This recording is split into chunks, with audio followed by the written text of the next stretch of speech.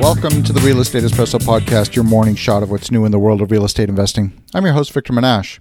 If you're enjoying the Real Estate Espresso Podcast, give some thought to 2 or 3 friends that would really benefit from listening and just introduce them to the show. You don't want to keep all this goodness just to yourself. Definitely want to spread the love. Today, we're talking about the linkage between internet service and the value of your real estate project. One of the projects we have in development is an RV park in Lake Charles, Louisiana.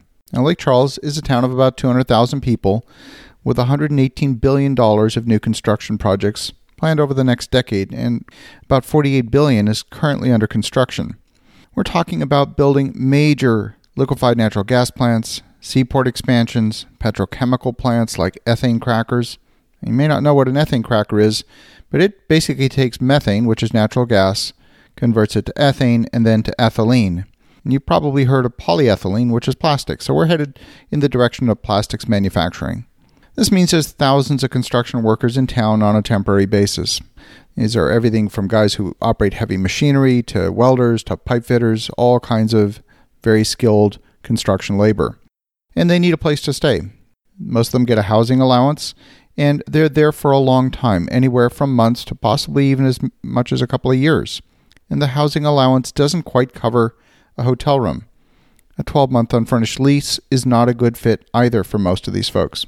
The ideal choice for them is to go buy an RV, put it on a payment plan, and put their housing allowance towards the RV. And at the end of the contract, they have a brand new RV that they own. So the demand for RV spaces in the community is extreme.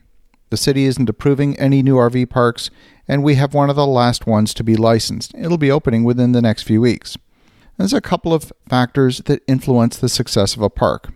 Number one is their demand. And boy, in Lake Charles, there is demand. That's not a question at all. Number two is the park in a good location. In our case, we're located very close to the major new projects, and in particular, we're located on the west side of the bridge. And if you're staying on the east side of the bridge, you might be experiencing as much as 2 to 3 hours of traffic jam every day.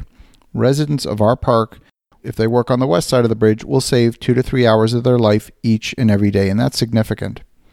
Number 3, all of the other aspects about delivering service are really expected. Of course, the electricity is going to work. Of course, the drinking water is going to be good quality, and it's expected the sewage treatment plant is going to function correctly. Nobody's going to choose to stay at our park because of those things. We decided to create a user experience for the wireless internet service that will be on par with the internet service of a top-notch 4-star hotel.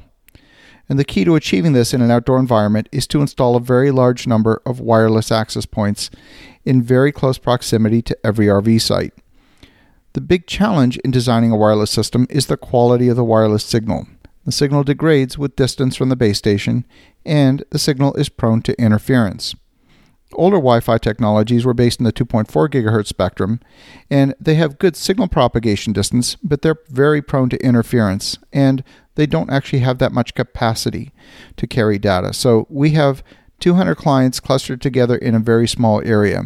By relying on the newer 5 gigahertz spectrum, we're able to achieve a much higher frequency reuse pattern, minimize interference, and the good news is, well, the good and the bad news, 5 gigahertz signals don't propagate as far, so we can reuse the frequency spectrum, but we also have to make sure that the distance from each RV to the base station is very short, and that involves installing a very large number of base stations, more than 30 in total.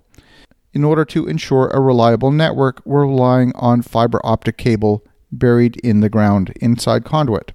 This is going to deliver enough dedicated bandwidth that every single RV in the park will be able to stream at least 2 high-definition video channels simultaneously.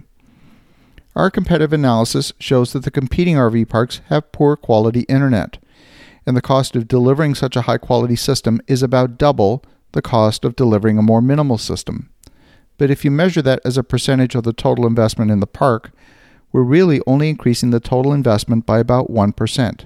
And we believe that extra 1% represents a significant differentiator in the market, enables us to charge rental rates that are going to be 10 to 20% higher than the rest of the market. The return on investment in terms of the value to the project is significant. For an extra 1% in investment, we get an extra 10 to 20% in revenue. We made the determination this single feature would drive significant value to the project. The question for you to consider is, what value could you deliver your clients that they'd be willing to pay extra for? As you're thinking about that, have an awesome day. Make some great things happen. And we'll talk to you again tomorrow.